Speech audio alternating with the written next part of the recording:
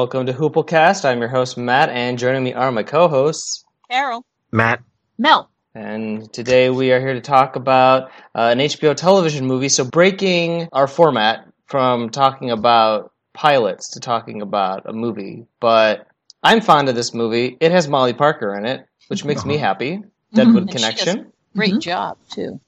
And overall, well, I feel like the movie has its flaws, and we'll get into it. It's an important topic, important American history. But before we talk about that, I've got some network news. First of all, there is a new dramatic series premiering on the network tonight that I had never heard about until just this afternoon when I started to find some news articles. It's called Succession, and it sounds like it's a mix of King Lear and media empires, like the Murdoch family. So I'm going to read the description now. In the new HBO series Succession, premiering Sunday, Brian Cox plays Logan Roy, a Lion in Winter media tycoon with a succession problem. Logan's heir apparent is his son Kendall, a recovering drug addict. Also in the mix, his misanthropic son Roman, still sulking that he wasn't handed the keys to Dad's movie studio, and daughter Siobhan, the apple of Logan's eye, if only she wasn't channeling her daddy issues into democratic machine politics. As the pilot begins, Logan is dreading two things: pasturehood and the related imminent gathering of his extended family for his 80th birthday. The celebration plays out more like a U.S.-Korea pre-summit with comic relief provided by Logan's firstborn son Connor, a new age ne'er-do-well, and a surprise guest in cousin Greg, who, suffice to say, personifies everything that's wrong with millennials. Jesse Armstrong, the creator of Succession, is a satirist at heart. After writing acclaimed British sitcoms Peep Show, The Thick of It, he moved on to satirical movies about the Anglo-American run-up to the Iraq War in The Loop and Would-Be Terrorists, Four Lions. Some years ago, Armstrong wrote a screenplay about the interfamilial tumult in the house of Rupert Murdoch. The script, never produced, became a hot Hollywood property. So I've seen some advanced reviews of it. They're mixed, but generally more favorable than the last new show that the network launched, Here and Now, which had like 23% on Rotten Tomatoes and was canceled after one season. So this is a series, not a movie? It's a new series, and it starts tonight, and I have never heard of it. Like, it has no buzz, and but it's got Brian Cox. Yeah, Brian Cox, he's so good. He is. And I want to know what this character who I mean, he's Jack Langrish. I want to know what this... And Hannibal. Yeah. Yes. I want to know what this character that encompasses all millennials is. I'm curious. Like, what is he killing? Is he killing, I don't know, napkins? That's one of the things that millennials have ended, the need for napkins, because we just all use paper towels. Yeah. Millennials have ruined avocados for everybody. Avocado toast. Yep. We could afford houses if we didn't keep buying that avocado toast. Yeah. I mean, come on. Sears department stores. Yeah. We could afford the house that we're living in right now if we didn't stop buying avocados all together. Yeah. Westworld was renewed for season 3, which is not a surprise. The first season estimated 13.2 million viewers per episode across all its platforms. Season 1 was on par ratings-wise with Game of Thrones. That seems a little hard to believe. But it did garner 22 Emmy nominations, ultimately won 5. I watched the premiere of season 2, and I haven't watched any since then because I thought the premiere was pretty awful. And you can hear all my thoughts about it on the bonus podcast that I did with Stephen Laurel. So look that up. I've heard it gets better as the season is going. I think they've done like 5 or 6 episodes now. But it's just a show that I wish I liked more because I like so much about it. But structure-wise, it's a mess. Watchmen, we talked about this before. Damon Lindelof wrote this impassioned letter to fans on the internet. Fans of the graphic novel of the franchise. In his letter, he professed his love for the source material, saying I know that the creator of the comic or the graphic novel doesn't want any adaptations, but I just can't help myself. Wow. He just has to dip his hands into it. He feels like a calling, like a spiritual calling. But he's not going to adapt it like story beat for story beat. Rather, he's going to create something new in the universe, not just retelling the old material. He says, those original 12 issues are our Old Testament. When the New Testament came along, it did not erase what came before it. The story will be set in the world its creators painstakingly built but in the tradition of the work that inspired it, this new story must be original. Some of the characters will be unknown, new faces, new masks to cover them. Whoa, that's pretty ballsy. Walls. I mean, yeah. I mean, why not? It's a superhero world, right? So just tell different stories in that world, why not? Like, it could work. They tried to do that with the Dark Tower movie. I never saw that movie because it got such terrible reviews, but that failed. Maybe this will be better. I mean, Lindelof, I believe, after the Lost finale and Prometheus, totally redeemed himself with The Leftovers, so he gets a free pass. And also the cast is really cool. Regina King of The Leftovers, Don Johnson, Tim Blake Nelson, Louis Gossett Jr. It's a real good cast. I don't know. I mean, to say, oh, I know that the original author doesn't want this done, but I'm going to do it anyway. And by the way, I'm going to compare myself to writing the New Testament. It's a very navel-gazing letter. It's really... It's also extremely self-congratulatory, and I mean, it's he obviously thinks well of himself. I hope he can back it up. I know nothing of Watchmen, honestly. I mean, I know that it's like a deconstruction of the superhero mythology, and whatever. Like, I'm sure it's fine. I just don't understand why things have to keep be remade. You know what I mean? Like, so soon. Like, the Watchmen movie is not that old. Like, it's probably 10 years old now. Spider-Man. I don't know. Spider-Man? Spider-Man has been rebooted twice in the past couple decades or whatever. And to me, that's just ridiculous. Yeah, there's other superheroes that are like left on the table. Like, we keep remaking Spider-Man and making Wolverine movies. What about all the other mutants and superheroes? When are we going to get to them? There's like 1,000 of them.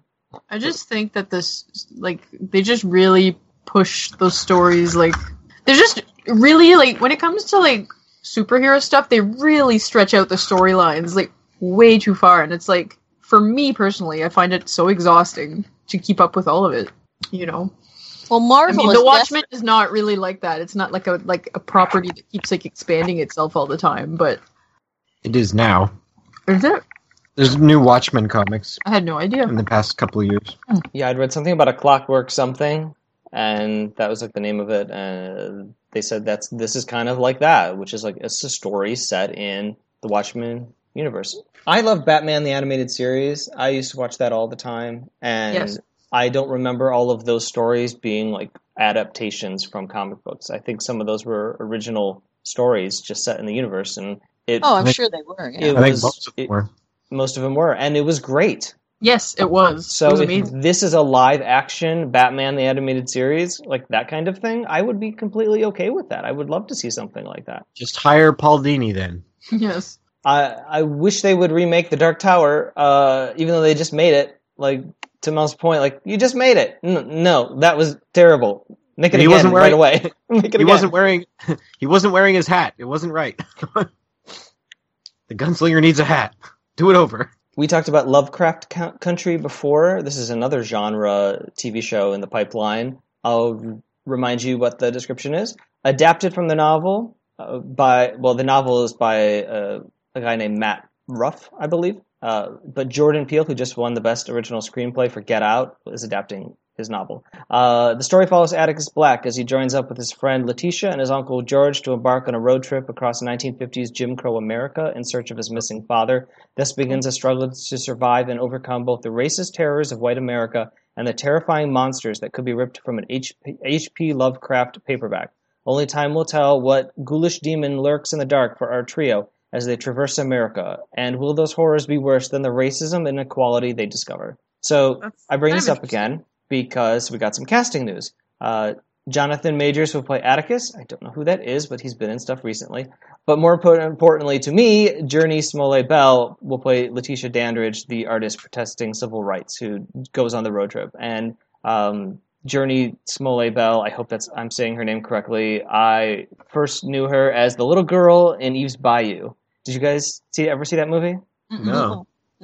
Oh, it's wonderful. It's a wonderful, like, Southern Gothic kind of movie of a African-American family the daughter catches her father, played by Samuel L. Jackson, having like a tryst with another woman, and she like curses him, and her father gets like killed some way. I want to say, I don't know, he gets hit by a car, a truck, a train. I don't remember. And then she sort of like wrestles with the like, I don't know. There's like a voodoo element to it. There's like a supernatural element, but it's really just like a Southern Gothic family drama with some really great actors. It's from quite a while ago, but I really recommend that film. Wasn't she like a kid like on like TGIF as well, or like Cosby Show or something? I think she was on. Was she on Full House? I feel like she was on the Cosby Show, or maybe something else. I know the name is so familiar. It might have even been Family Matters. I don't know. I'm gonna look it up because she was definitely in one of the TGIF shows. Yeah. Full House. She played Denise. Full House. Okay. But then she was on Cosby. She was. She was on Cosby, not the Cosby Show. Okay. I don't know. I can't remember the difference. Yeah. What did she play on Cosby? She played a human. A human? Named Journey. Same name as her own name. Maybe she played herself. Maybe. Why was there another Cosby Show? There were a lot of Cosby shows. That is weird. There was Cosby Mysteries as well. Well, there's a lot of women to molest. There's a lot of work to do. She was on Friday Night Lights, 26 episodes. What did she play on Friday Night Lights? A human. She played Jess Merriweather. Jess Merriweather. Oh, was that? Hang on. I think that was Vince's like girlfriend. It would have been the later seasons. I kind of forgotten a lot of the later season parts. And she had a recurring part on True Blood, but played a really terrible character on True Blood. Anyway. Okay, that's who I thought she was. Okay. A human? Was it Hitler? It was a human. It was a human? Okay. Right. It was a human who wanted to be a werewolf. I remember that. Like, she was like super into werewolf culture. You know, werewolf culture? Yeah. Yeah, sure. The werewolf music. The werewolf food. It's invading everywhere. Mm-hmm. Just like millennials. What we've really got to watch out for is cultural appropriation of werewolf culture. And then my last bit of nudes. Dudes. This podcast is getting exciting. I was flipping through photos. Live. I was looking through photos of True Blood, and like most of the cast is nude in that show. Like most of the time, that's probably how I made the connection. Deadwood, the Deadwood movie. There's still no green light for the film, but HBO applied for a tax credit in California, which indicates that the network has full intention of making the movie. It means that the network has finished the script and they have financing in place, so they meet the requirements for the tax benefit application. According to the California Film Commission, a film or TV series generally has to start principal photography within 180 days of being approved for the tax credit to receive it, though sometimes special exceptions are made. This could mean that the Deadwood film would start filming in the beginning of October. I still don't believe it's going to happen. Or it could just mean that they applied for the tax credit and they get it and then they don't use it. So... No, it's not going to happen. It's not real till I see it. Yeah, I feel that way. Mm-hmm. But, there's a little bit of news. Okay, so someone has to recap this movie in 60 seconds. No. And all of our names are on a wheel on an app on my phone, which I'm slowly bringing up now. Except to just ask me about ads and privacy policies and things, because everything requires a privacy policy to be updated. I bet you read all the pages, don't you? Oh, I quit my job, so all I do is read privacy policies all day. Fascinating.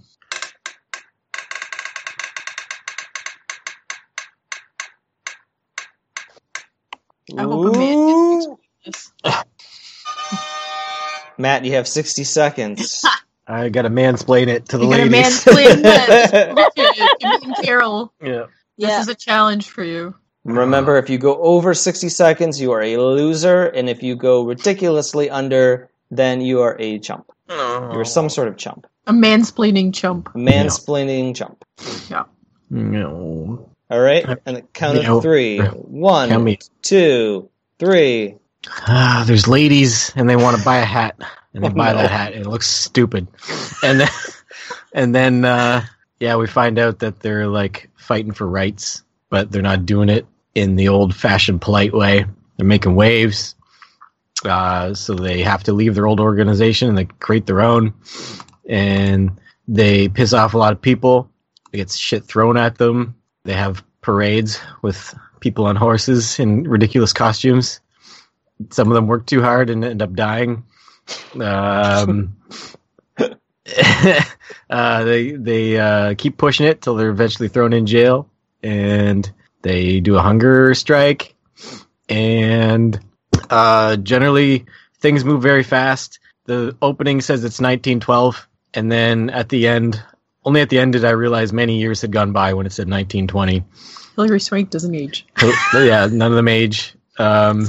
And in the end, they convince the president to give them the vote. This whole thing was about getting the vote. I didn't mention that. Yep, done. 1 minute, 15 seconds. Ah. It was the stuff about the hats, not really integral to the story. It's really they integral. made it feel like it was. Yeah, we kept noticing the hats all the time. Well, she even like found the hat that was missing. Yeah, the right before. hat is like it's a part of it. It's the MacGuffin. Mm-hmm. It is a distraction because I think the point of the hat is so that when she has the hat and takes it off and literally lets her hair down in front of the gentleman caller, it's a real sexy moment because the hat's off. But I like hats. I like hats as costumes. So I was happy to see a fuck ton of hats. Just these hats look like diapers. Some of them. That was not a great hat. Angelica Houston had an awesome hat. Yeah, the main hat was ugly. I'm just kind of curious as to whether Alice Paul was known for having a particular hat that she wore all the time, and that's why it was. Well, I'm looking at a picture of Alice Paul, and the hat she's wearing. Actually, she looks a lot like one of the other actresses. I don't remember what character she was playing. But the hat she's wearing looks a whole lot more interesting than the one that... Well, looks like she had a bunch of different hats. She was a hat lady. Well, everybody wore hats, back then. You weren't dressed if you didn't have a hat on. Yeah, there's a picture from the early 1900s hanging up in one of the buildings here in my hometown, and there's about 300-400 people in the photo, and I looked for a long time and I couldn't find a single person not wearing a hat. Mm-hmm. Yeah. I mean, up until the 60s, it was considered part of being dressed to wear a hat. Mm-hmm. In the 60s that kind of went away in a big way. So did you guys feel... I felt this way about like not documentary, but historical-based shows or movies before. You always feel that it just like it moves too fast. You lose some context. Things are just like referred to as having happened, or relationships change, like in the course of just a couple scenes.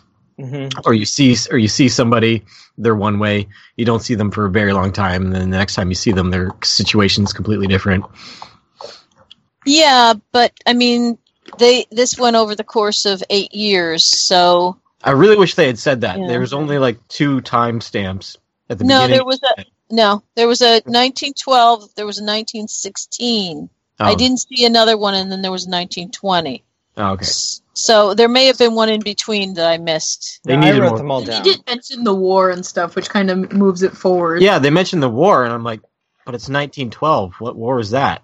And then only later did I realize that they had, at that point, they were probably moved ahead in time and talking about the beginning of the First World War.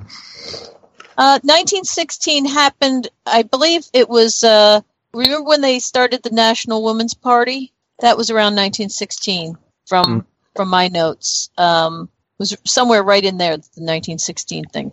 Yeah. It's just like things like Molly Parker's character, like coming in and basically like leaving in a huff after she's like told that she's like, the worst kind of woman or whatever. That is a strange leap because she does kind of get told off, and then the next time you see her, she's back into the mix of things.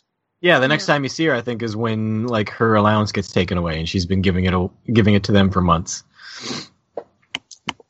Could there have been a scene in the middle where they make up or something. No, where like her husband treated her the way that Alice Paul said that. Yeah, you know, like it. She had an aha moment, but did we get that scene? I don't remember. No, we didn't. No, we didn't. Using. I mean, I had just assumed that it was one of those things that because she was living that life, you know, it was something that she just couldn't ignore, and just because she'd been insulted, it made her back off, but then quietly just contribute from afar, as opposed to going there where she might be insulted. Did you see the paper? The National Woman's Party is traveling west by train. Well, they will embark on a speaking campaign, urging women voters to vote against the Democrats in this election who oppose a federal amendment. Noted contributors to this effort include Mrs. Thomas Layton. I used my housekeeping allowance, that's all. It has nothing to do with you. Emily, I'm a Democratic senator. You're my wife. It's got everything to do with me. You'll withdraw your membership. They count on my monthly contributions. I've closed your account. You can charge at the grocer's, and the bills will be sent to my office. So, while we're on the subject of Molly Parker, who plays Emily Layton, the senator's wife, this role reminds me a lot of Alma, in the sense that she's the wife of privilege, and she's expected to be kept silent, and yet finds a place to maneuver. Mm. She also has, she doesn't have the opiate problem, but she's got like a flowing robe that looks like she came out of an opium den. It's just style at the time. Mm-hmm. So, I really didn't like how the film was edited, or the music they put in there. I don't know about you guys. Yeah, the music was a little distracting because it was modern. Yeah. And the editing was modern. It's kind of like they were trying to make it really cool. Mm-hmm. I was reading reviews on it, and I'm going to read a couple here that I agree with their criticisms. Richard Roper actually said, this is Scott Fundas. He's saying HBO's starry suffragette drama Iron Jawed Angels latches onto a worthy historical subject and then hopes noble intentions will be enough to carry the day.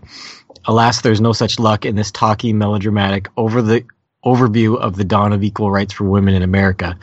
Gussied up with comically anachronistic use of period music on the soundtrack and flashy MTV-style montage sequences, it misguidingly strives, but ultimately fails to belie its instincts as an assembly line movie of the week. And then Robert Party says, of TV Guide, says, all the elements for a splendid film about the early days of women's rights are in place, but director Katja von Garnier's use of distracting cinematic trickery and jarringly modern music meshes poorly with the period setting. Blessed with flawless physical production, Von Garnier distorts her epic tale with music that belongs on a Lilith Fair tour. It sometimes feels as though she and her writers conceived the fight for women's suffrage as a 1912 version of Sex and the City. Only when the anachronisms finally subside in the film's final third is the moving core allowed to shine. And that I agree with that. I greatly enjoyed the final third more than the rest of it. Yeah, I feel the same way. It's almost like the movie's in two halves, and right after, like, I don't think it's a third. I think it's really like right when Inez dies, and then it sort of like quiets down, and then they have to recalibrate who they are, and they decide, okay, we're gonna go picket, and we're gonna go, and then they go to the picketing of the White House, and then they get arrested and imprisoned and go through the hunger strike and all of that stuff. Like, all that back half of the movie is so much stronger than the front half, which is loaded with some really like weird editing things, like fast moving camera through like a street and all kinds of weird camera things and editing things. I don't really mind the music. I feel like the music is the thing that stands out the most, but it's not the problem. It's the camera trickery, which subsides. It's the montages. So many montages. Mm-hmm. Probably because they are trying to compress so much history into 2 hours. Yeah. Yeah, I think that is a lot of it. But when you're talking about, anachronistic stuff and all, I did not, when it first started, the opening credits or whatever, and they were having a montage, it did not hit me. I had forgotten what this was about. And so it was going through and it had flashes of women's and girls' faces and stuff like this. And when it finished and it began, and all of a sudden we had a 1912 car and September 1912 up on the screen, I was like, huh? Because I had really gotten the feeling from the opening credits that this was modern day. Mm-hmm. So right there, it started with that jarring kind of a problem. Once they got into it, I didn't have that big a problem with it, but I agree with you. I did notice the music being out of place, and a lot of the little montage things I really didn't see the point of. A stout old maid with facial hair. Carrie Nation waving her axe. That's what people think of when you say suffragist. So NASA fights it with Madonna and Child? Women who nurture the family, rock the baby, serve the dinner, serve society, serve society. Always serving. But the new suffragist is single, young, independent, educated, and very, very beautiful. She's you. On a horse. A cowgirl. Warrior. A herald. Joan of Arc with 10,000 women following her down Pennsylvania An Avenue. ideal woman who can lead us up the mountain. Or off a cliff. No. So I'm wondering if part of the use of the modern style, it was modern then. Now it feels kind of like 90s-ish. Very, very dated in the early 2000s. Yeah. I wonder if part of that is because of there's a particular line of when Alice Paul and Lucy Burns are talking to Inez at that club or restaurant, whatever it was. And they said, women they're not just like hatchet-faced crones or whatever she says, like women with stout old maid with facial hair, that they're sexy and young, and is the music and the styling, like, is the movie trying to do exactly what the women did, which is take something that seems kind of passé and old-fashioned and say, see, it can be sexy and colorful. Mm-hmm. And look, we have characters that, like men, like there's a relationship. See, they're not all feminists and suffragists hate men. Mm-hmm. Even though I was looking at like the real historical people, and most of them never married. But well, that might not be their fault. It might be men being scared of them. Well, there was good reason. Susan B. Anthony laid it out really specifically, and that is women at the time had two choices. If they married, they were either going to be a drudge because they were going to have very little economic means, which means that they were going to spend all day and all night cooking and cleaning and taking care of children and taking care of a house, which was not like it is now. I mean, it was laundry day was, laundry from morning till night and stuff. I mean, it was these jobs took forever. So you were either a drudge or an ornament. And the ornament was the upper class women who were expected to mind their place and be ornamental and not be controversial and do what their husbands said and not embarrass them. Or they could end up, just as they wanted her to end up, committed to a mental facility for life because they were an embarrassment or they didn't know their place. They're hysteric. Yeah. I mean, it was not an unusual thing to have happen. That was held over a woman's head. I really liked the psychiatrist or whatever who thankfully was a rational, reasonable guy.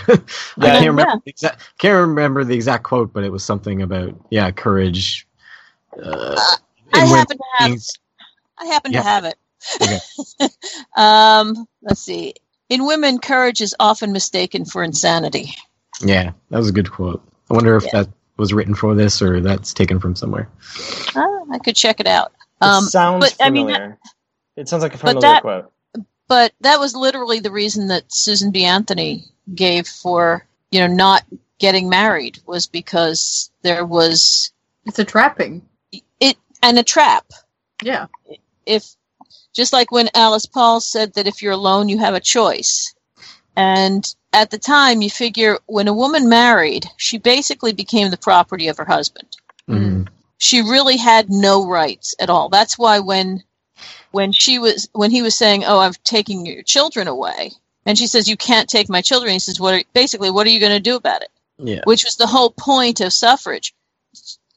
Women couldn't be on juries. Women couldn't. They had no rights at all, and they had no way of getting any rights. So a woman could be put away, and just on the say-so of her husband.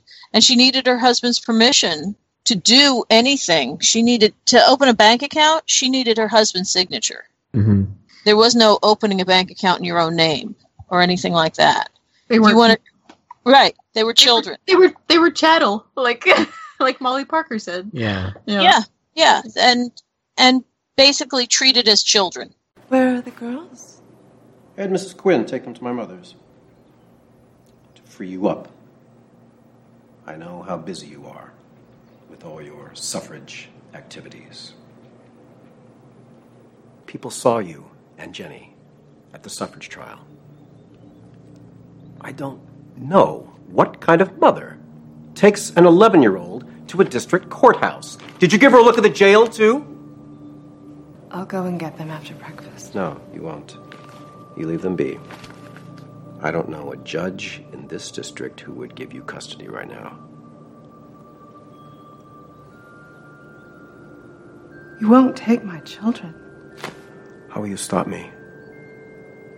Can you afford an attorney? An attorney? To prove what? That I'm their mother? And what will your judge say? That this is your house? Your house and your children? What am I to you, Tom? What am I then in your house? Chattel? This is how you punish me? I'm their mother! They are not your children to take!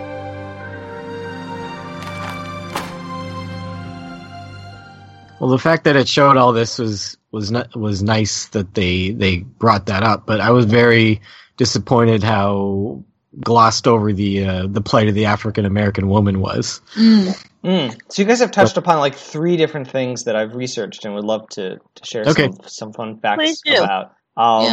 First of all, this is not a fun fact. This is just an observation. The doctor who was trying to probe if Alice Paul had a persecution complex or any kind of degree of insanity, like that's such a scary, like he kept saying, but you blame the president, right? Like he put you here, right? Yeah. And, she was able to, fortunately, coherently say, no, the office, like the laws put me here. And we're protesting not the president, but the office of the president. Like, yeah. Though it was amazing with her condition and what they did to her that she was able to have, like, say that so coherently. Yeah. Though that's why she was very. Go ahead. She was very what? Oh, that she was very slow and exact in her meaning, so that she didn't misspeak, and so he couldn't use it against her. But not knowing where the doctor stood, it was really scary because you think he's setting her up so that she would trap herself in something. That's what it seems like, and I really like how clearly she enunciated everything. Like she made it really clear as to why she shouldn't have to explain herself. Right. Because it should be obvious to everybody that I want the same things that you do. She definitely dodged all those landmines that probably could have put her in the asylum for life. She was so smart. I really admired that character in that moment. Like that was probably my favorite moment of the whole. That was a great scene by Hilary Swank. Yeah. And I'm just looking at the awards and accolades and all the things it was nominated for, and the only things it won, like actor-wise, was two awards for Angelica Houston. And I was like, she barely did anything. Yeah. It's because her name. It's because of her name. Yeah. And like, she's the only one who got. She wasn't the main character. Got any accolades for this, and like I've seen her do like a version of this character many times. Right. Yes. Staunch. Yeah, the staunch character. So yeah, in the Oval Office, I think it's the psychiatrist who says, give me liberty or give me death. Like that's what she's That's the hill she's dying on. That's what Patrick Henry in American Hero said. And then the guy with the shockingly orange hair is like, apples and oranges. And I'm like, you should talk about oranges? Your hair is like radioactive. Anyway, what? Hey. My dad was a redhead. This wasn't a redhead. This guy was like a bottle redhead. Yeah, I think he probably was. It was kooky. And I mean, Frances O'Connor, she had some hair too, but at least they commented on it. When she said, "How's my hair?" and she's like, "Well, it's like orange or red." She's red. Yeah, she looked like a clown. Hey. It was also really. I mean, come on. 5 out of let's see, counting the ones who died, 4 out of 7 of my father and his siblings were bright redheads. You know, this is not a terrible thing at all. You're a redhead racist, man. Yes. Some of my best friends are redheads. The love interest. Would it not surprise you to know that that character, that political cartoonist played by Patrick Dempsey, is not a real person? No, it doesn't surprise me at all. So, that whole plot took up 20 minutes of the movie that could have been spent on much better things. Do we really need that scene in which Alice Paul learns to drive? Did we need any of the scenes with her and that dude that amounted to nothing? I guess, but the bathtub masturbation. The funniest one was the bathtub. Yeah. Yeah, really. Show like, hey, she's still a woman. I think it's to show, I think it's to sex it up. I think it's to show that she's not that old maid with facial hair. That she's a woman. She just wants rights. It doesn't mean that she's suddenly a man. Like, there's some quotes that I found while researching this where the men were like, "Where's your skirt? Like, you're not a woman because you have like a brain." And this is like, she has a brain. And she's a woman. See? Like, they can coexist in a single person. But I feel like, and that was a great moment when she's in the tub and Lucy Burns comes in and she says, I like the guy, but his son deserves a mother. And until I have achieved what I need to, it would be unfair to them to be, to put them second. This is what I want to do. I'm putting this first. But I feel like they could have gotten to that moment without the 25 minutes of cute dating stuff. I agree. I mean, I really felt like that was pandering to, the part of the audience that always says, well, feminists, as you say, feminists hate men, feminists are all lesbians, feminists are, this, that, and the other thing, and just want to pigeonhole everybody. Instead of feminists just want to be equal citizens in the country. I kind of take a little bit of offense to like people being like, oh, like old maids with like, what's wrong with an old maid with facial hair? What's wrong with that? That's useful. Yeah. I'm going to be that old maid. You're absolutely right, and I did take a little umbrage to that. I must admit, when they said that, it was like, really, girls? Well. But in a way, there's two things there that I'm so glad you brought that up, Mel. I really am, because I'd kind of forgotten about it. But that's constantly with feminists and everything, right through the 60s and all of that. It's always attacking women's looks and they're feminists because you can't get a man because look how ugly they are and all that kind of nonsense. And it also attacks the fact that if you don't have a baby, you have no worth. Right.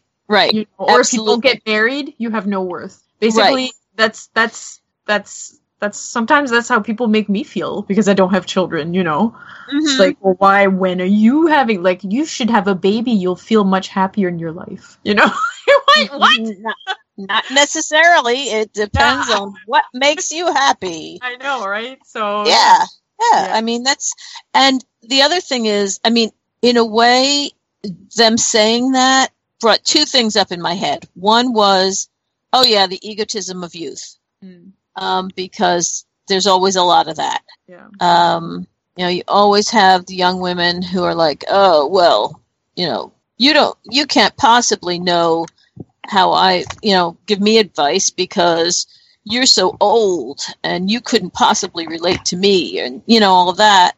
And then there was the other thing of that they've taken this stuff into their beings, this derogatory vision of women that you've got to be young and pretty to be worth anything, and or as you say, a mother.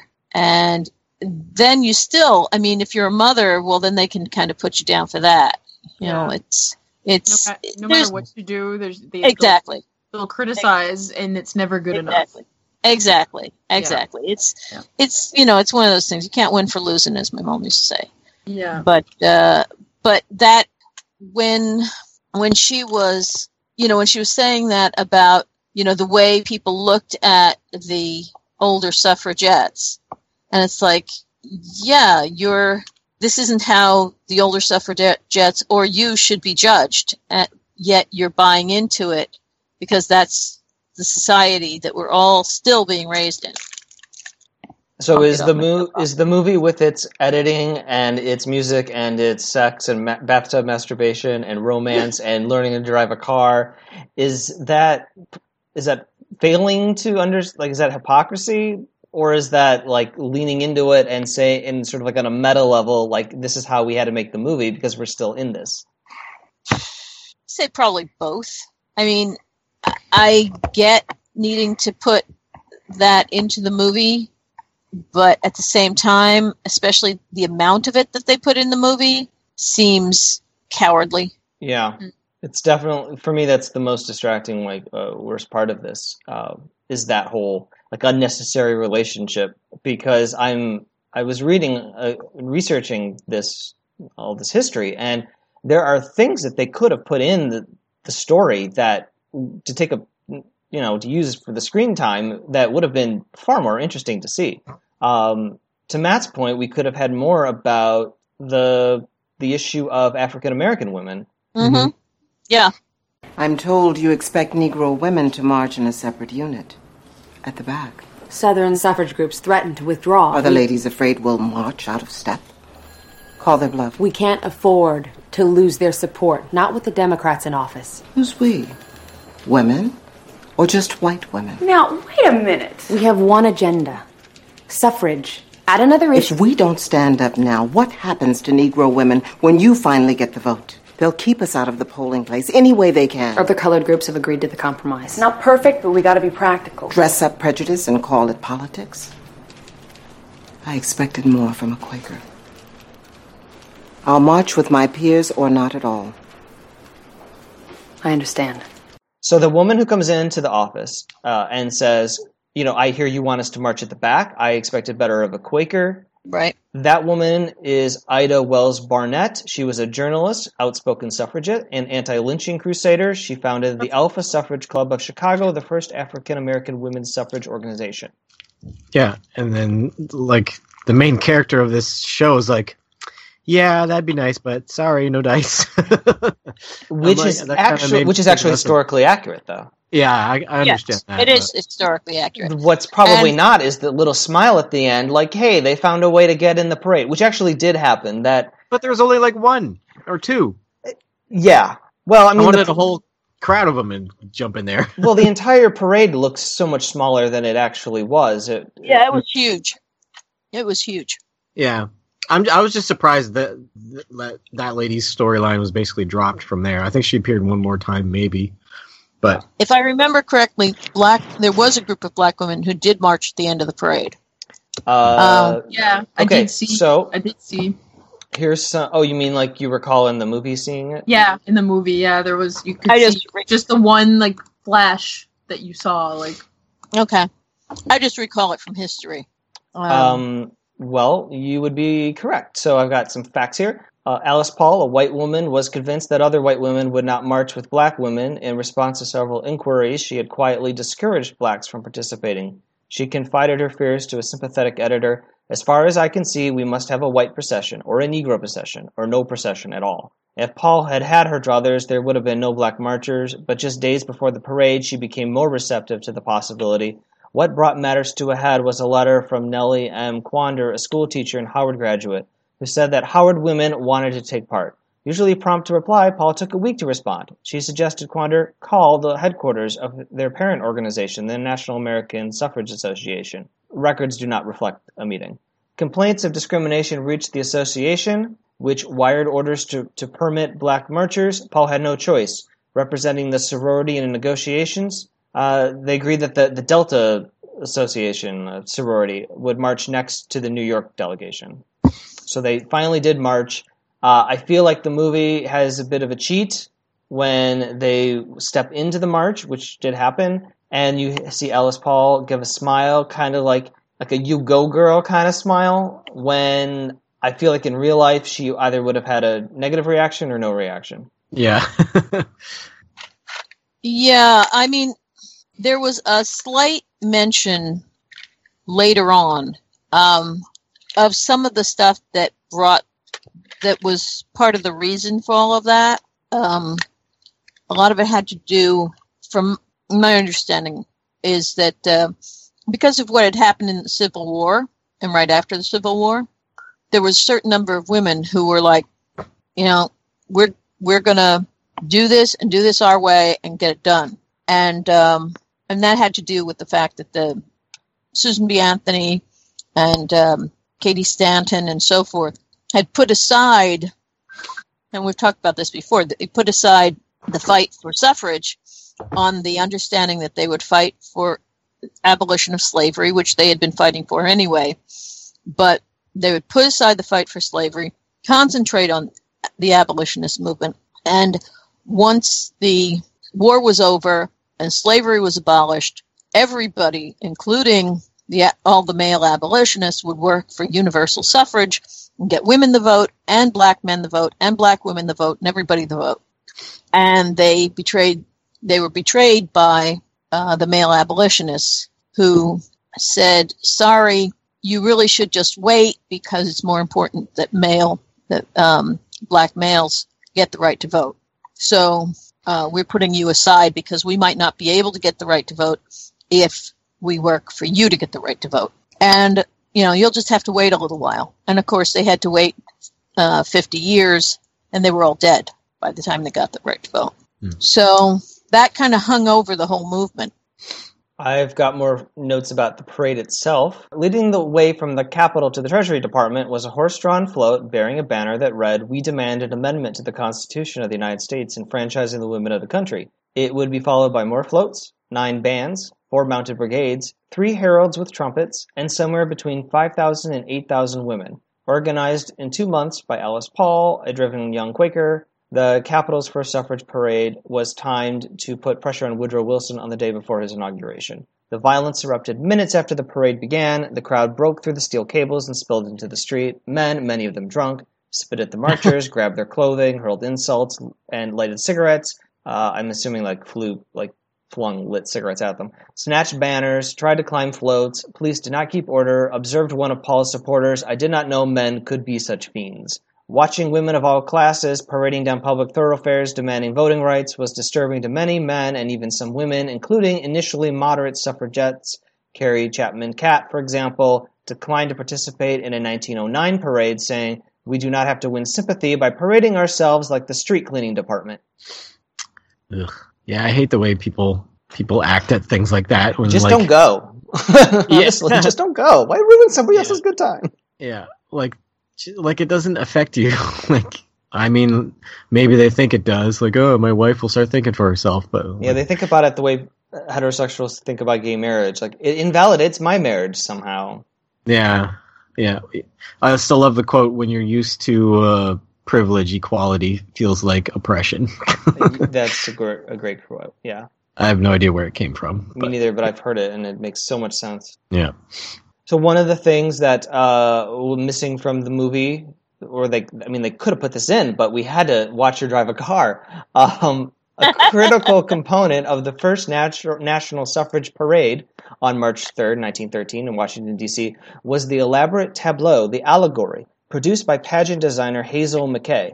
Through sheer persistence and moxie, Alice Paul secured permission from government officials to use the grand steps of the Treasury building. During working hours, to mount a feminist pageant. The performance included 100 classically costumed women and children representing ideals such as freedom, justice, peace, charity, liberty, and hope, as well as outstanding female historical figures, including Sappho, Joan of Arc, and Elizabeth of England. More than 20,000 people reportedly watched the pageant, including a reporter from the New York Times, who gushed that it was one of the most impressively beautiful spectacles ever staged in this country. I would have liked to have seen that. I'll bet you I know why they didn't do it. Why?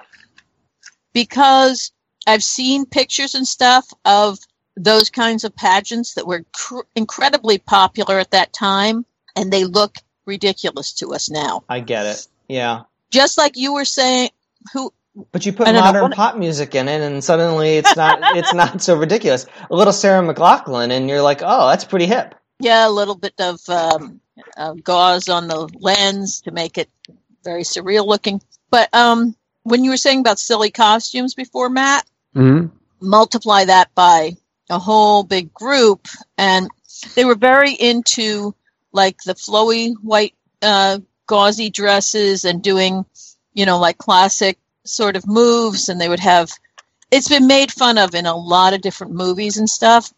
It was just a style of the time, and it was much beloved, but now it looks absolutely ridiculous. So I have a feeling that's probably why they didn't do it. Just a guess. Yeah. I would have liked to seen it too. Yeah. I feel we didn't need to see the entire thing, but we could have seen a little bit of it. We could have seen them planning it, talking about it. It was just another component to the whole movement. These tableaus that were staged in different places at different times. That was something they could have done. After they were imprisoned, Lucy Burns was actually she received the force feeding too. We haven't eaten. We have been sitting here for hours. We need food. You'll eat when it's time to eat. You'll bed down when it's time to bed down. Now you bed down. Matron! We are not guilty of any crime. We're political prisoners. Now, I want these women fed and given pen and paper to write to their families. And we want our own clothes back. Now! Now, you bed down. What are you doing? What are you doing? You're hurting me! Get off my wife!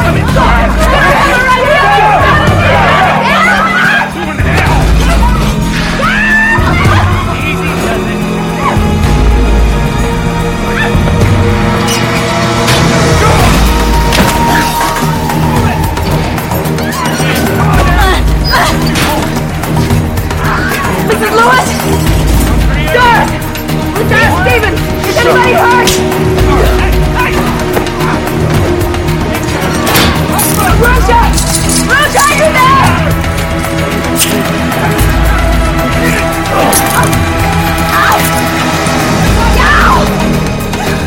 Patrick! No talking! Lock down! Lock it down!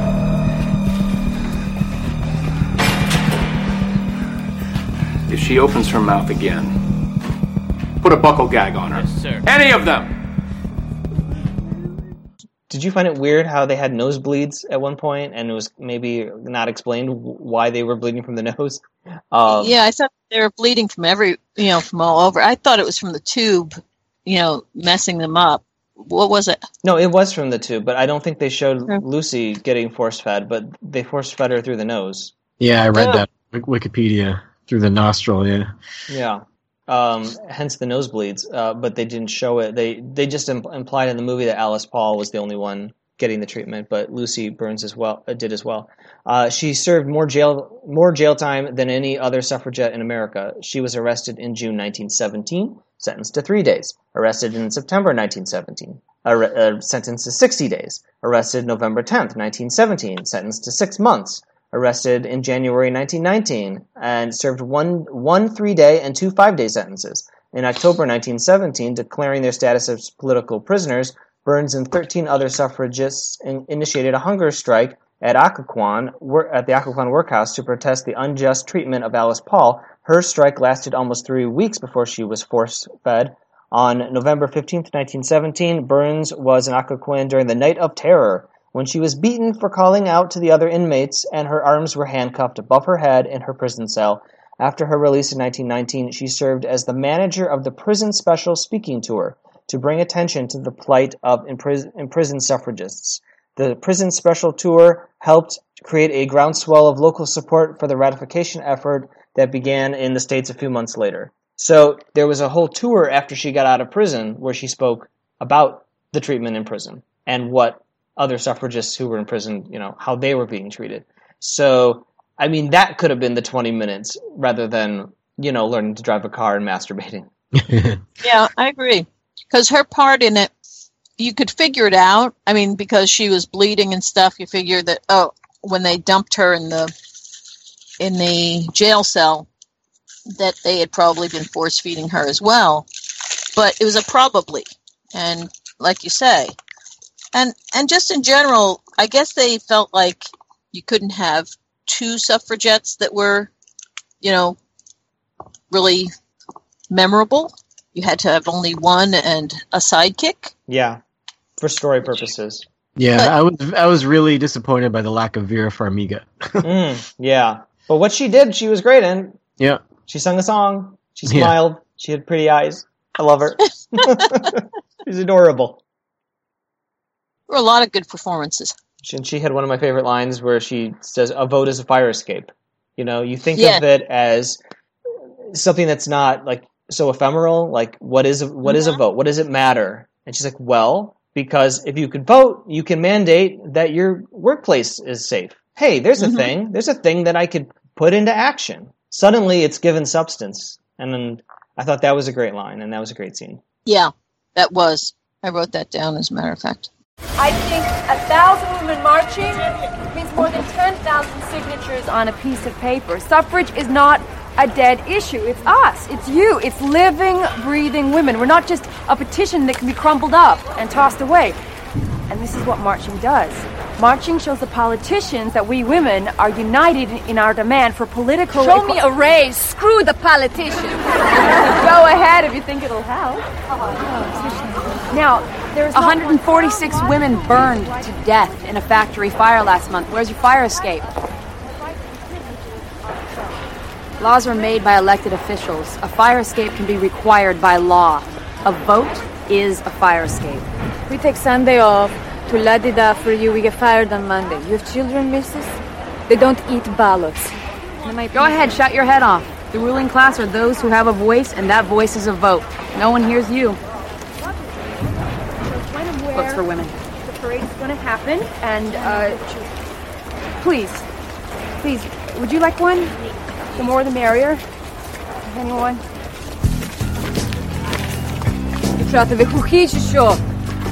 Vote is a fire escape. No, a vote is a fire escape.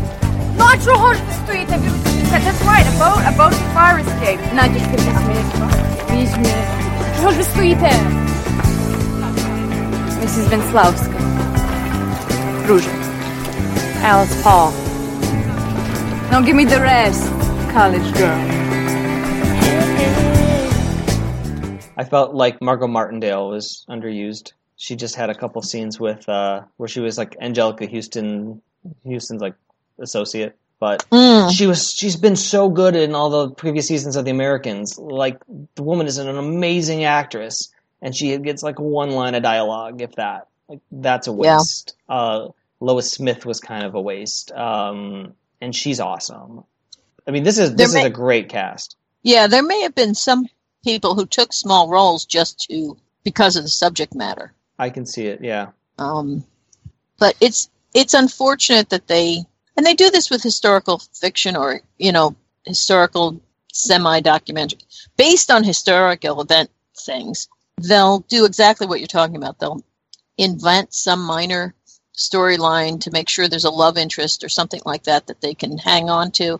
And then they'll ignore really interesting stuff that really did happen that's in many cases more interesting than the stuff they put on the screen. Yeah. It's a bunch of stories like that. Most recently, that P.T. Barnum movie, whatever it's called. See it. Yeah, I didn't see it. Yeah.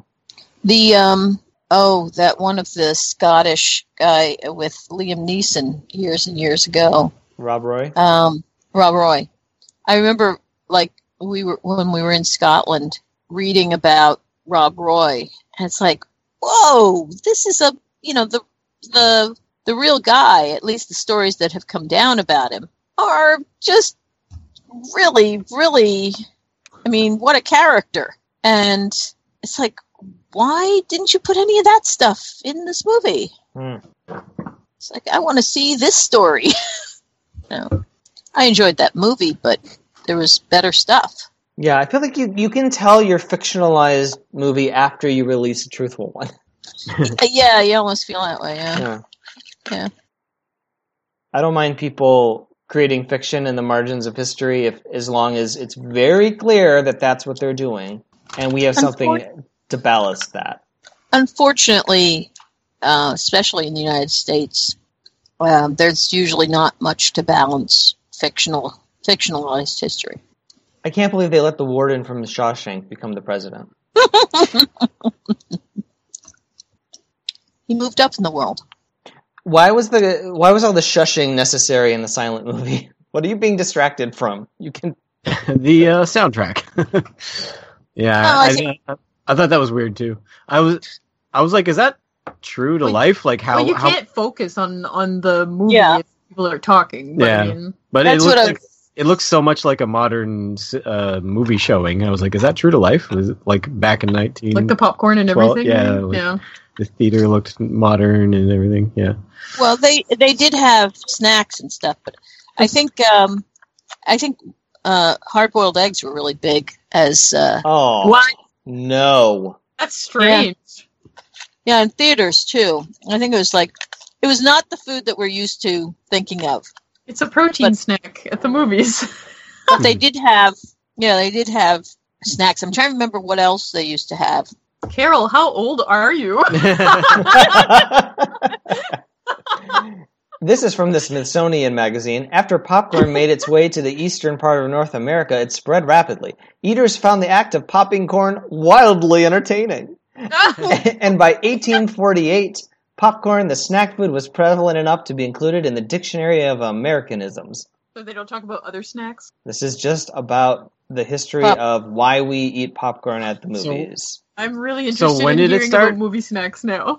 It says here in the mid 1930s, the movie theater business started to go under, but those that began serving popcorn and other snacks survived. It's the same as today. You make your money on snacks. This is but this is way before that. That must be anachronistic popcorn. It was definitely popcorn she was eating, not anything else? Yep. Yeah, it was popcorn. It was like a little bag, little paper bag of popcorn. Well, 1848 is when they found the idea wildly entertaining. It came from the Native Americans, They didn't should it? have been eating boiled eggs, goddammit. That's what I thought that came from Native Americans. I'm looking for what the snacks were in movies. Was that in 1912 to 1918, somewhere in there. Yeah, I'll say 1916. Come on, what is this server not found business? Actually, it's probably, it could have been somewhere as early as 1912, because I don't have another timestamp until after that scene. And I wrote them all down. Okay. Maybe say 1914. I wonder if we're around 1914. 1914, I'm going to type it into 1914 movie snacks. A history of movie theater snacks in America from Bon Appetit. Oh yeah, I see it here. It may have just been in theaters, as in so Goobers, in vaudeville and stuff. Goobers 1925, Milk Duds 1926, Raisinets 27, and the Bob White 1922. But they don't go before that. Sour Patch Kids in the 70s.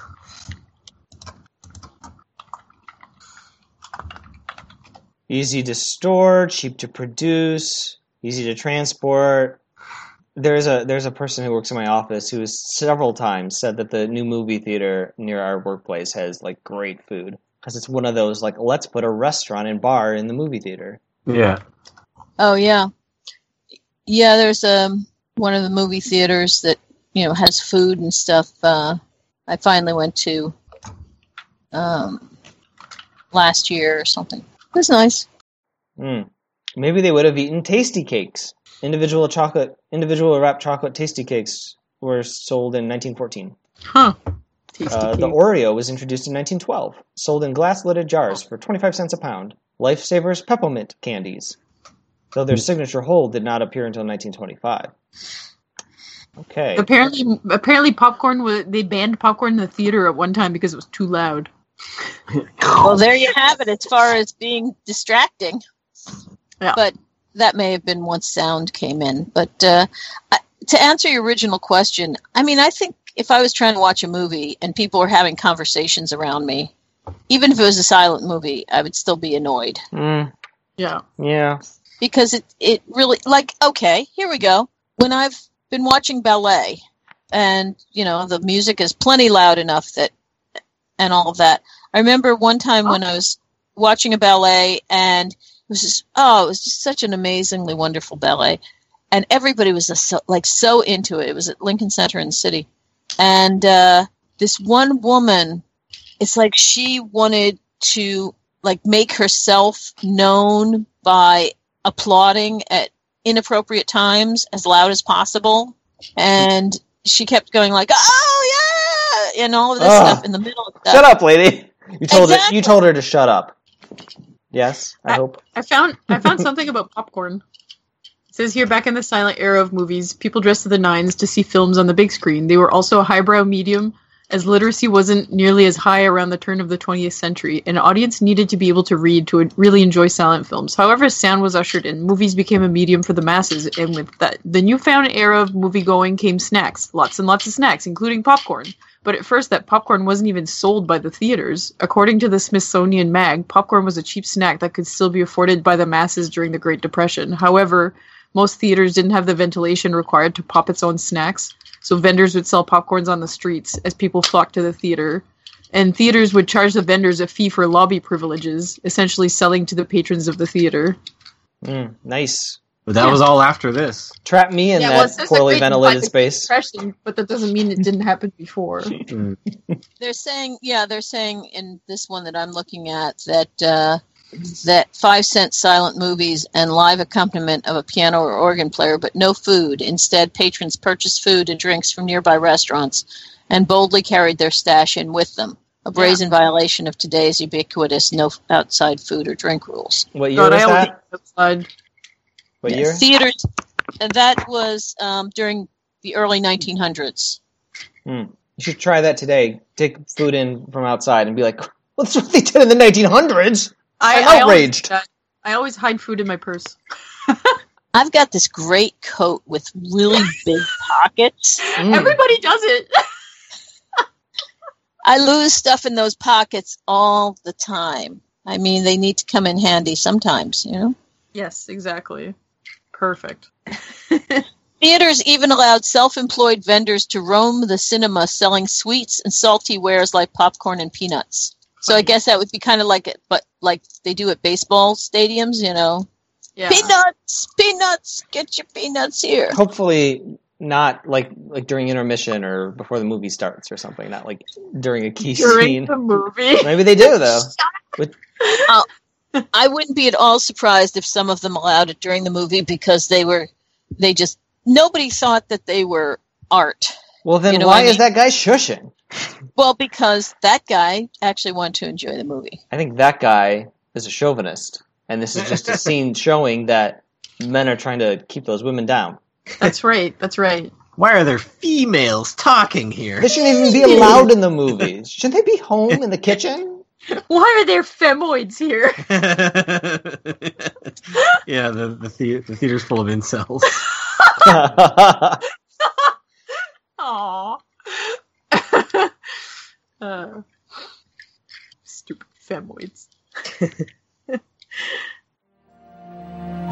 are, it may be, many months of fiery sacrifice and trials ahead of us. It is a fearful thing to lead this great peaceful people into war. Into the most terrible and disastrous of all wars. We shall fight for the things which we have always carried nearest our hearts. No, we shall fight for democracy, for the right of those who submit to authority to have a voice in their own governments. Wilson's going to fight for their rights? No, he's not going to fight. He's going to send men to fight the Kaiser for him. He's going to stay right here and tip his hat to all the American women standing at his gate. There won't be any women standing at his gate. What? We can't picket a wartime president. Yeah, why the hell not? It's treason, that's why. Treason is betraying your country. Petitioning is not treason. At worst, it's just rude. Give it any name you want. The war changes everything. This is not our war. Women have husbands. Women have sons. No one is going to thank us if we all slink off to roll bandages. Not about being thanked. This is my country, and if our soldiers need bandages, I'm rolling bandages. Roll them on the picket line. Look, we kicked ourselves when we dropped the cause during the Civil War. And what happened? Congress gave Negro men the vote and told women to wait their turn, right? And we're still waiting. Tell me to be there, and I will. Be there. Right? Right, Alice, tell her. Inez said there was nothing more important than ending a war. Jesus, Mary, and Joseph. I will post Harold's feedback in Skype. Mel, would you read this for us? Yeah, I will. Thank you.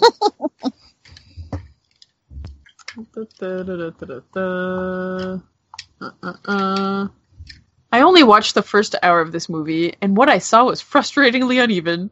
My attention went in and out. There were moments where they did a good job of demonstrating someone's character, like how the character played by Hilary Swank has a coin toss with her friend over who gets to buy a hat that they each want.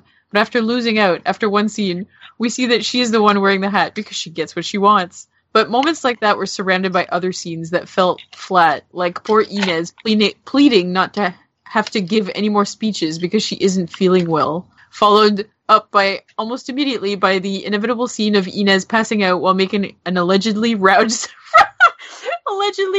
speech. I mean, why are we supposed to care about Inez, who has been a minor character so far, or for that matter, about Hilary Swank's slowly developing and boring relationship with a political cartoonist? I did like Hilary Swank as the lead, and Frances O'Connor as her friend. The choice to use modern music for several montages was jarring. I interpreted it as a shorthand to get us to reimagine these women as something other than the turn-of-the-century types that they actually were, and to instead think of them as modern types, time-traveled into the oppressive patriarchal society of 1912. I can see why they did go for that, but it just didn't work for me.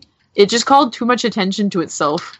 Also, those women were not just like modern women. They were of their own time and place. The same women who fought for the right to vote also fought for prohibition.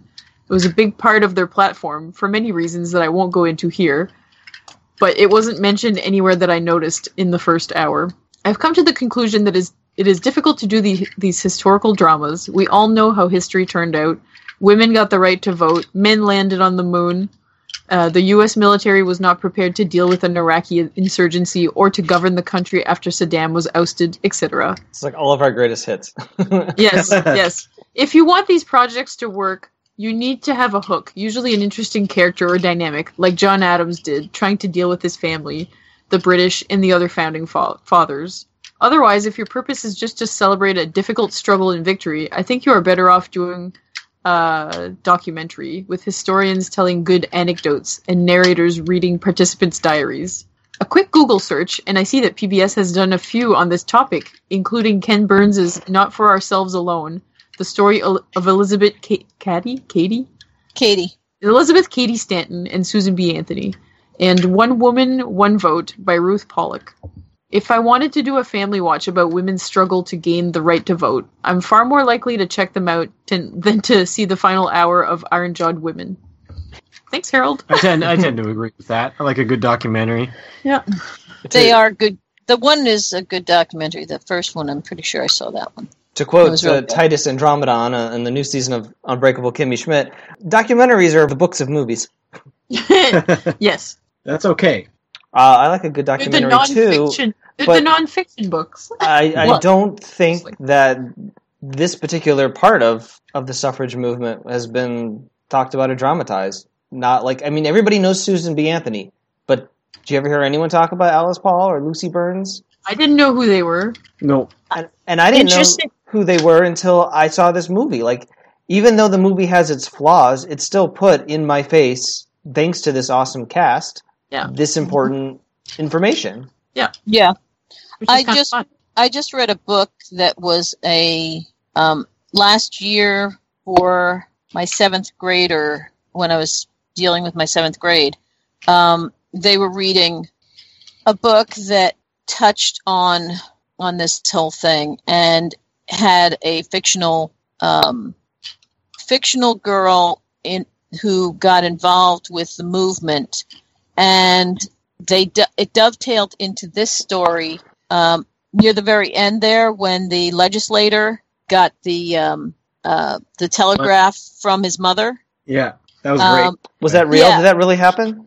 I love that. Okay. I'm pretty sure that really happened because it happened in the other story I was reading too. Okay. So usually, it was probably it's probably like, you better vote for this or else I'm kicking you out of the house finally. It was just so perfectly timed. Like, it was like comedic timing, like at its finest, right there. Yeah. Why don't we get a movie about that lady? She's the one who saved it. Yeah. Yeah, I'm pretty. As a matter of fact, What if Alice Paul had sent the letter? This is your mother. This is your mother speaking. yeah, really.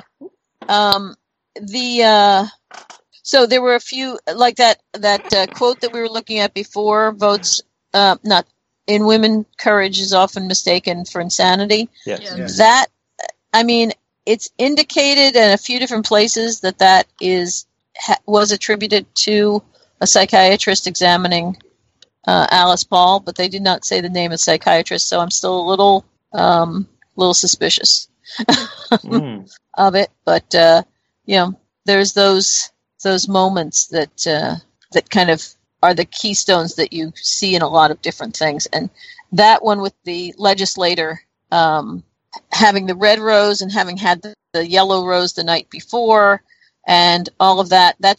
That whole thing is in the book that I was reading last year, and I can't remember the name of the book, for my 7th grade English class. And did they enjoy the book? Yeah, actually, a lot of them did. Good. And it basically was a young girl who was, kind of one of the foot soldiers in the suffragette movement, and was thrown into that particular part of the thing where they were trying to get that legislator and other legislators to vote on it, and they only had a certain amount of time, and they were trying to, and it was more concentrated on that very little local piece of that puzzle, which was cool. Harold mentioned Inez, who gave a speech and then collapsed. So I just wanted to read a little bit about Inez Milholland. She was a suffragist, labor lawyer, World War I correspondent, public speaker who greatly influenced the women's movement in America. She was active in the National Women's Party and a key participant in the 1913 women's suffrage procession. In 1916, she went on a tour in the West, speaking for women's rights as a member of the National Women's Party. She undertook the tour despite suffering from pernicious anemia, and despite the warnings of her family, who were concerned about her deteriorating health. She went on the tour anyway, and then October 22nd, 1916, she collapsed in the middle of a speech in Los Angeles, California, Blanchard Hall. She was rushed to Good Samaritan Hospital despite repeated blood transfusions. She died on November 25th, 1916. Her last public words were, "Mr. President, how long must women wait for liberty?" Wow. I thought anemia was something you were born with. Not necessarily, but it certainly can be. There's a few different kinds. I kind of got educated on it a few years ago. But there's like a whole genetic thing where if you have it, your body doesn't process iron right. So it doesn't matter how much iron you take in, it never quite gets to your blood the way it should. But there's also anemia that can be caused by how you're eating or other things. And women of childbearing years particularly, they have to be careful of it. I found a picture, by the way, of that event that... I have a whole bunch of photos. I'll send you guys the link right now. Yeah, I couldn't... Put them on this document. I couldn't link it, so... It's in the Skype. We need to request access. We will receive an email. Hold on. It might be from my email, maybe? No. I just need to... Here we go. I just got to change the sharing permissions of this. And this to the images will be in my research notes, which I post on the website, hooplecast.com. You go to the description of the podcast installment, you click on resources, and it takes you to my document where I have my quotes that I've read during this and my links to my sources. This is like what I used to do for every episode of Deadwood, so it really took me back in time. Look at these hats. Look at these hats. There you go. That's crazy set of hats. And I love the horse. Yeah, that's Inez on the horse. Crazy. It's crazy how exact the banners and everything, like, yeah, the Kaiser Wilson, when they called him Kaiser Wilson, how they used his own quotes against him. I love that. Like, the guy was like, "Oh, we could say these are treasonous words." Like, those are the president's words. Yeah, you dum-dum. Yeah, I love that she was burning them too. She was just like reading them and burning them. I believe the might of America is the sincere love of its people for the freedom of mankind. Woodrow Wilson, March 6, 1915. We have forgotten the history of our country if we have forgotten how to agitate when it is necessary. Woodrow Wilson, September 8, 1916. Liberty is a fierce and intractable thing to which no bounds ought to be set. Woodrow Wilson, a message to Congress. There is nothing in liberty unless it is translated into definite action. July 4th, 1914, Woodrow Wilson.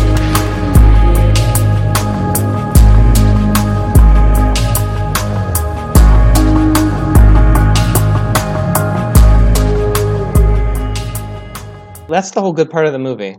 Yeah, I know, it was really good. And I liked Inez saying she didn't confide her illness in Alice, but she said, I was in Europe, and if you saw the war that I saw, you would think that this is a low priority too. Like, war it's devastating. Like, you have no idea, you're not there. It's devastating. Yeah. And then it was really a bone of contention for a lot of the women. Like, they quit the organization when they still picketed the White House because they just felt like it wasn't appropriate. As though a person can't care about two things at once. Yeah. Well, women can't vote because then they can't, they can't prioritize their other responsibilities like children and stuff. Because voting takes all of. Oh, I see. It's too much of a distraction. You got to give birth to more soldiers. Yeah. That's. Yeah. I mean, there's two things that they always say about those. One is, what they were saying that once your country is at war, you're not allowed to protest anything because then you're not being patriotic. I mean, that's the one thing that they always say. And the other thing that women are told all the time is you need to concentrate on more important things. Your petty concerns about yourself are not as important as, larger things that are happening. You need to concentrate on more important things. And that is something that you see all the time. And you see it, I used to see it in fandom. People would point out something, really sexist in a TV show or something that they liked, but, hey, this is a sexist, problem. And they were told, well, you need to concentrate on, you're being petty. There's more important things in life than this. And it's like, you know what? It's always somebody else is always supposed to be more important to women than themselves. And so as a result, everything, just gets pushed back. It's a tactic that's used. Yes. And women buy it. Exactly right. It's a tactic. Just wait a little longer. People are just, they're too lazy to take the time to try and respect everyone, so they just give excuses. And to Matt's earlier quote, when you give up your privilege, you feel like you're oppressed. And then they spin it. And even the president in his speech, like, he sort of is like, women are the angels of our better nature. We need their moral superiority to temper us, or whatever. Yeah. And it's like, that's patronizing. Oh, yeah.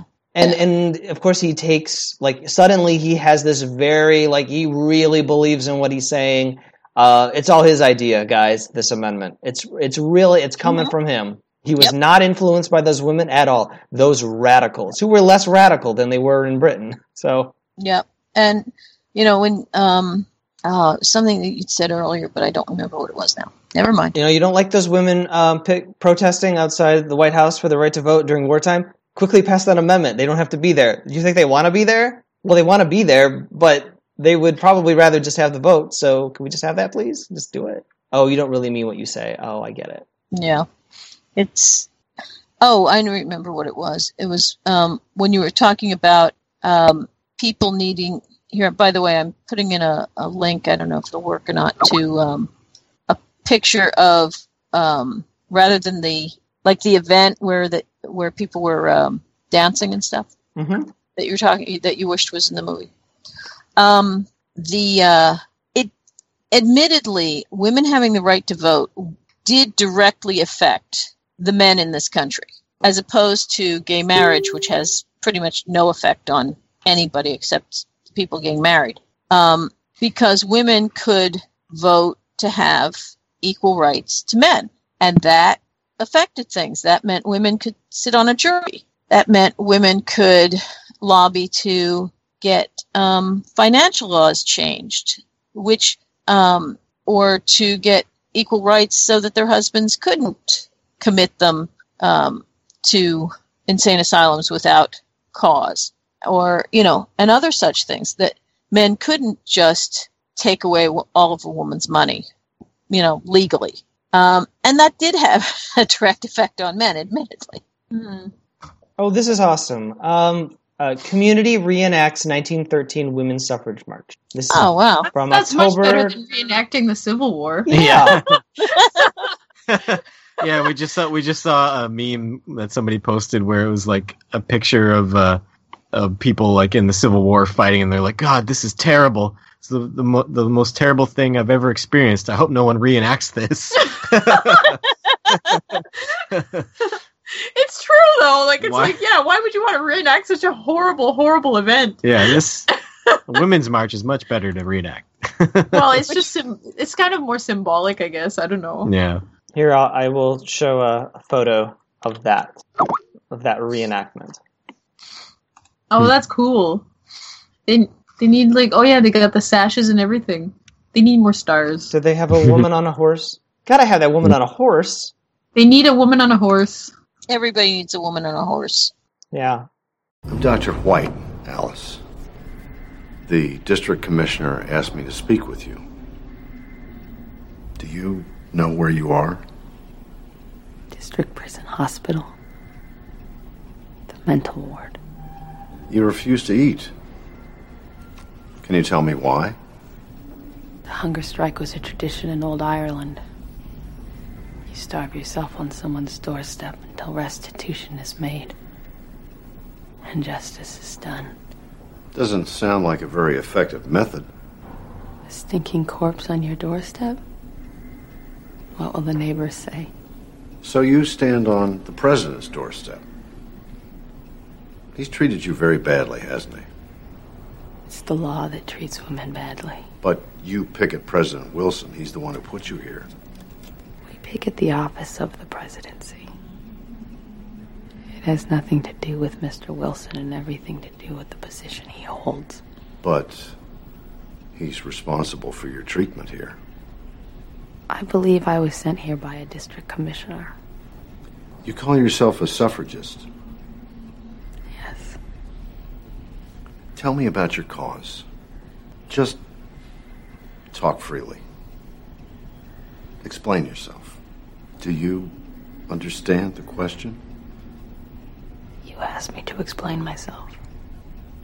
I just wonder what needs to be explained. It should be very clear.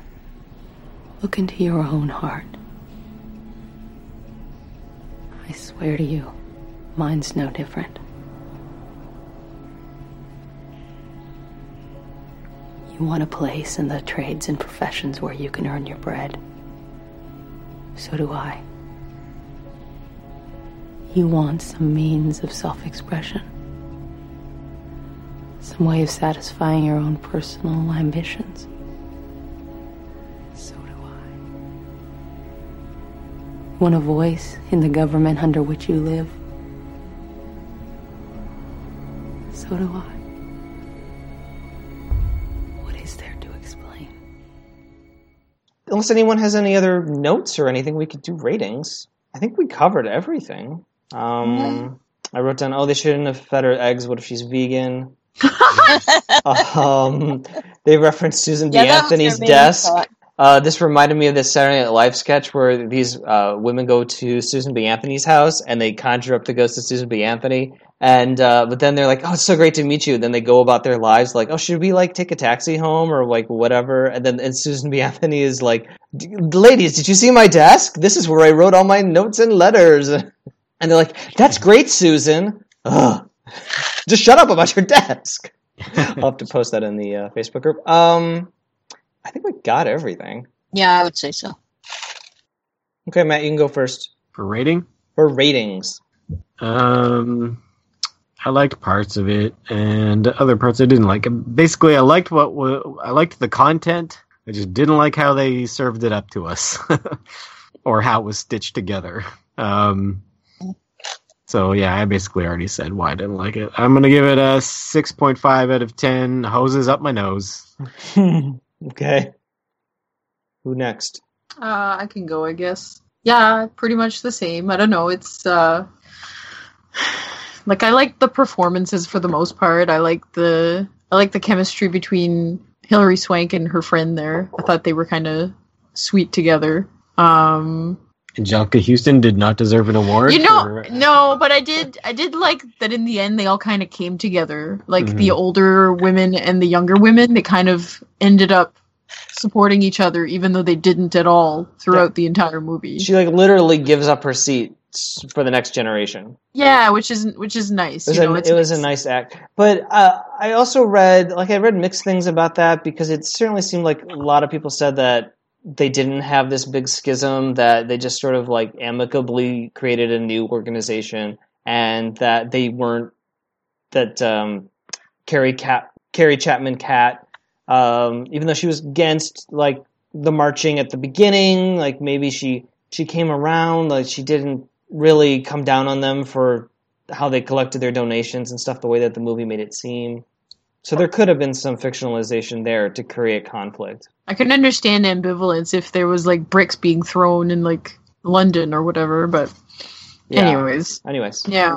But yeah, I did enjoy the last part of the movie the best, just like everybody else. Basically the whole like, early 1900s Orange is the New Black. What was that? What was that matron lady? What was she doing? She was dropping pieces of paper and pencils for helping them out. She was like giving them paper and pencils so they could write notes that she was going to smuggle out. Was that what was happening? Yeah, I think pretty much. Okay. That she was pretty much won over to their side. You figure she was a career woman. Yeah. And she just reminded me of the ladies in Handmaid's Tale. Oh, she was a real Aunt Lydia type. Yeah, she was. Yeah, for sure. Yeah, very much so. But she was like actually helping them in the end. So yeah. Anyways, some of the accounts I read said that the murderers were incarcerated there were like treated better than these women. And how they would be force feeding one of them and saying, all your other friends have quit the hunger strike. You're the last one. You're the holdout. It's okay to stop. And they knew they were smart enough to know that wasn't true. Mm-hmm. They're always trying to break them, put worms in their food, do things to them to break them. And it's just, it's so disgusting. It's gross. Now this biography thing that I'm reading right now about Carrie Chapman Catt, has an interesting point that is kind of glossed over in this movie. It says she took over the National American Women's Suffrage Association in 1900 and came up with the winning plan that helped pass the 19th Amendment in 1920, and then she died in 1947, because she had been working on states. So, in a way, having those states have suffrage laws made it much more likely to be able to pass a constitutional amendment the more states you had that already had suffrage laws, so women could vote. Did you guys all the mention of suffrage reminds me of this. I can't remember what show it was.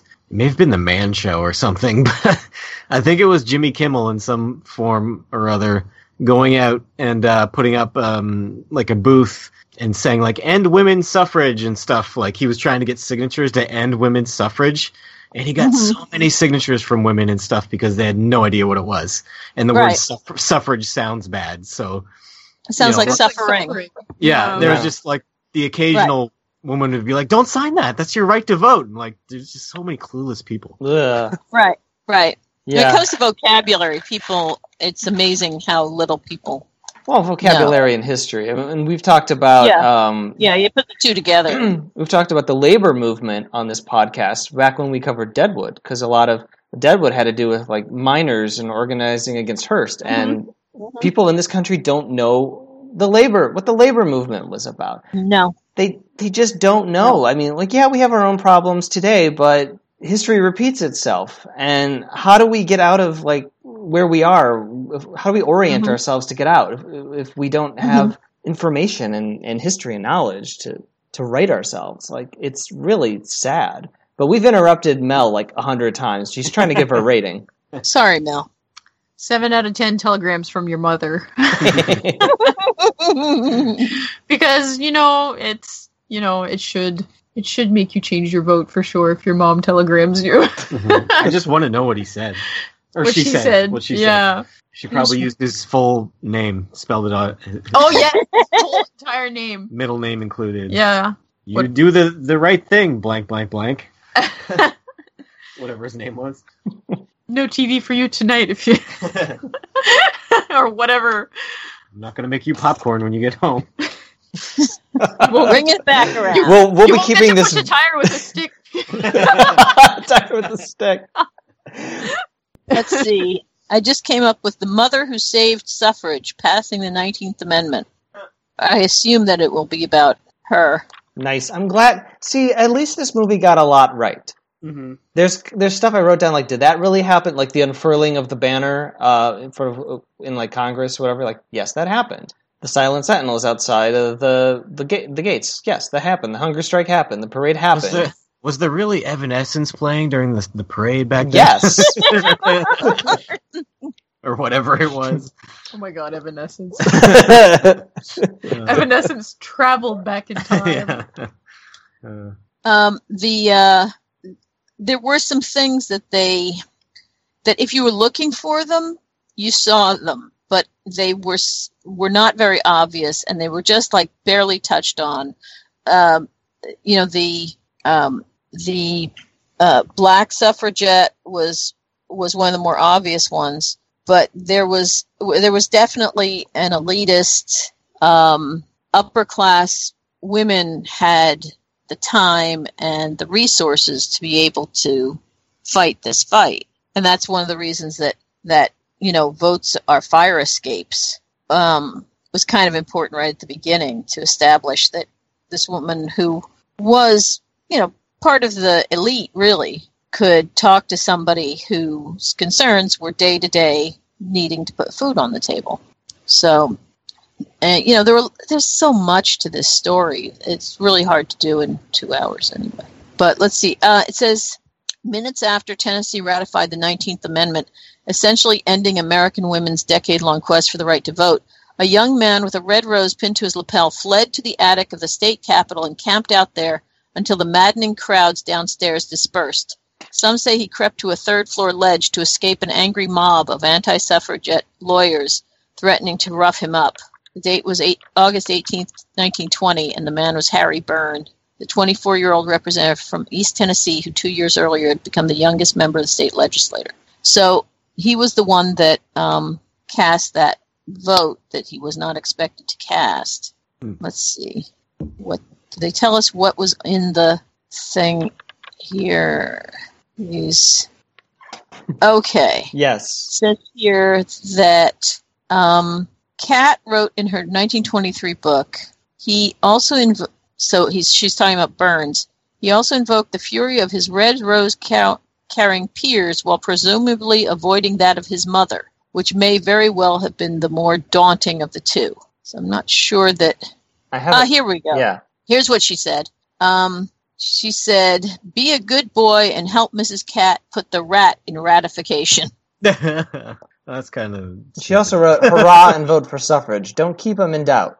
I noticed some of the speeches against. They were bitter. I have been watching to see how you stood, but have not noticed anything yet." I don't know if this would have convinced anyone. Yeah, it's not great. It's not that convincing. Be a good boy. Yay, do it. Like, it should have been, I would be deeply disappointed if you didn't, because it's this personal to me. I wanted it to be like, a note that's like just hits you right in the heart, like in The Simpsons, you are Lisa Simpson. Yeah, that kind of note, yeah.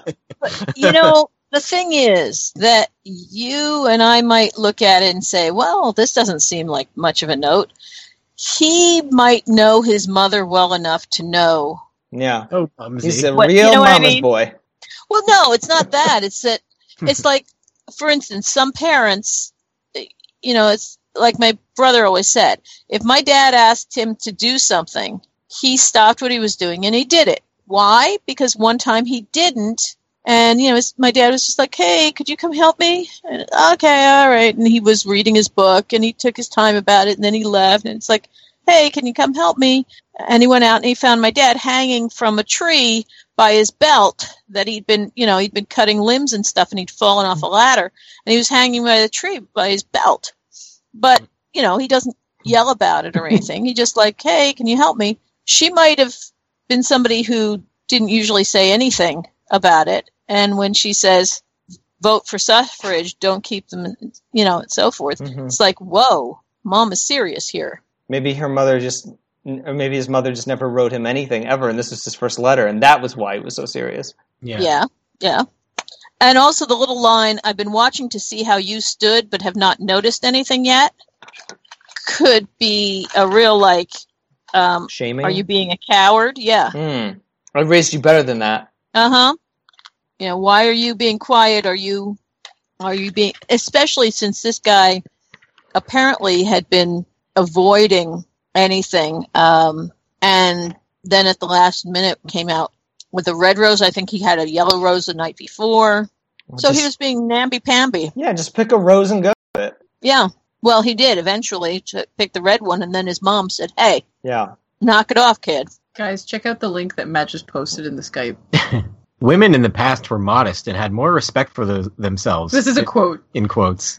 And then there's a picture of some lady with her dress and one boob popping out of her dress, and it says, "Here's Agnes Sorel, who had her gowns tailored to expose her favorite boob in the 1440s.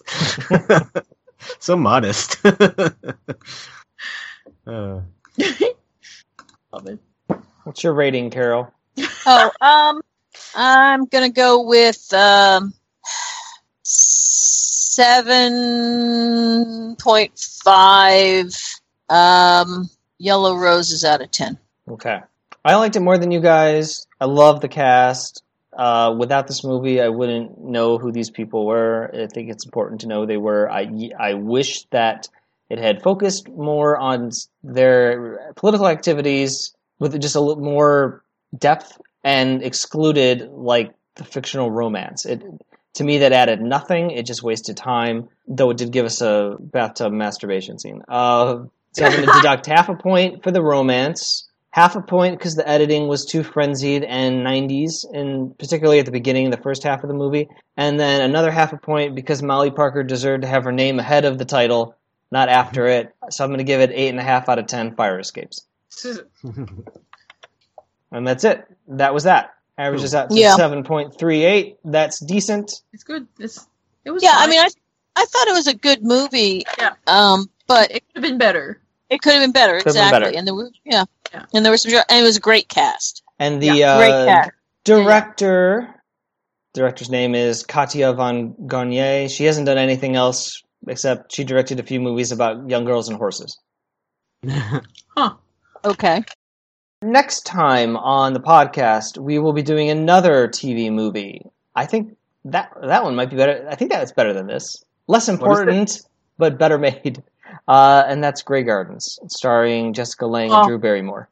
I've seen the documentary. Well, part of it, we'll talk about it. Yeah, the documentary, no. The biopic on HBO, yes, I think. Yeah, okay. But I will make available to our listeners through a super secret directory in the Facebook group, both the HBO movie and the documentary. And also Documentary Now, which is the parody of documentaries in which Bill Hader and Fred Armisen play Big Edie and Little Edie. Oh my god, what? Because it's amazing. Yeah, that sounds... So that's next time. Okay, I look forward to it then, because I know about this. As always, you can find us at hooplecast.com, go on Facebook, find our discussion group, Hooplecast. At Hooplecast is where I retweet Deadwood things, though I haven't done that in a long time.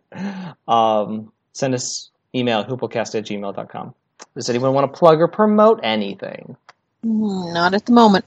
I was on Yes Mother. I did a movie commentary podcast with Emily and Sue for the Bates Motel TV pilot from back in the 80s. Yeah, Whoa. It was very 80s. It was Bud Cort and Lori Petty. What? Huh. It was a weird mix of Scooby-Doo and Fantasy Island. What? Was it delightfully 80s or was it like... It was very 80s. Like, but delightfully so? It was a really bad movie that I am really happy that we did a commentary for because we had a blast. Oh my god. I kind of want to see it. Well, I have made available on YouTube the movie with our commentary underneath it, so you can actually watch the movie and hear us talk about it at the same time. So, oh, wow. Yeah. I posted it in the Hooplecast group. I did see the post. Yep. In the first comment is the link to the YouTube commentary/video of the movie. So I did that recently, and yeah, I was on Calavici Fashion Cast recently talking about an episode of Quantum Leap. I always like Quantum Leap. All right, well, I guess that's it. Cool. All right. Thank you so much. Fuck you. Yeah, fuck you. Fuck you. Fuck women's suffrage. No. I'm just kidding. But listen to your mothers. Listen to your mothers, though, because they know what they're talking about. And yes, mother. Anti-suffragettes. Yes, mother. Do you think Norman Bates is like would he be like, because yes, mother. Yes, mother. Would it be a what? He would have changed his vote. Oh, he would have changed his vote, definitely. Yeah. Representative Bates? Yeah, he definitely would have voted the way his mother told him to. Oh, for sure. Representative Bates. I find it really weird how Representative Bates dresses as his mother occasionally. That's strange. He's a little odd. He's a little odd. I don't know how he keeps getting elected. Yeah, I don't know. It's interesting. Oh my god. This has the production qualities of Littlest Hobo. It's just the video Bates. Quality. Oh my god. Bud Cort, so weird looking. Oh, we referenced that a couple times. The weird thing is when it turns into a sock hop with Jason Bateman at the end. What?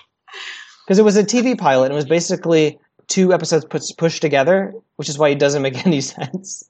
Oh my god, the dancing! Ah! Matt's just skipping around. Yeah, oh my god. it's worth watching. Especially if you want to see, at the beginning, Robert Picardo plays the doctor. What? No way. Yeah. He doesn't have much to do. Lori Petty's in a chicken costume. It's a whole big thing. All right. Yeah. So go check that out.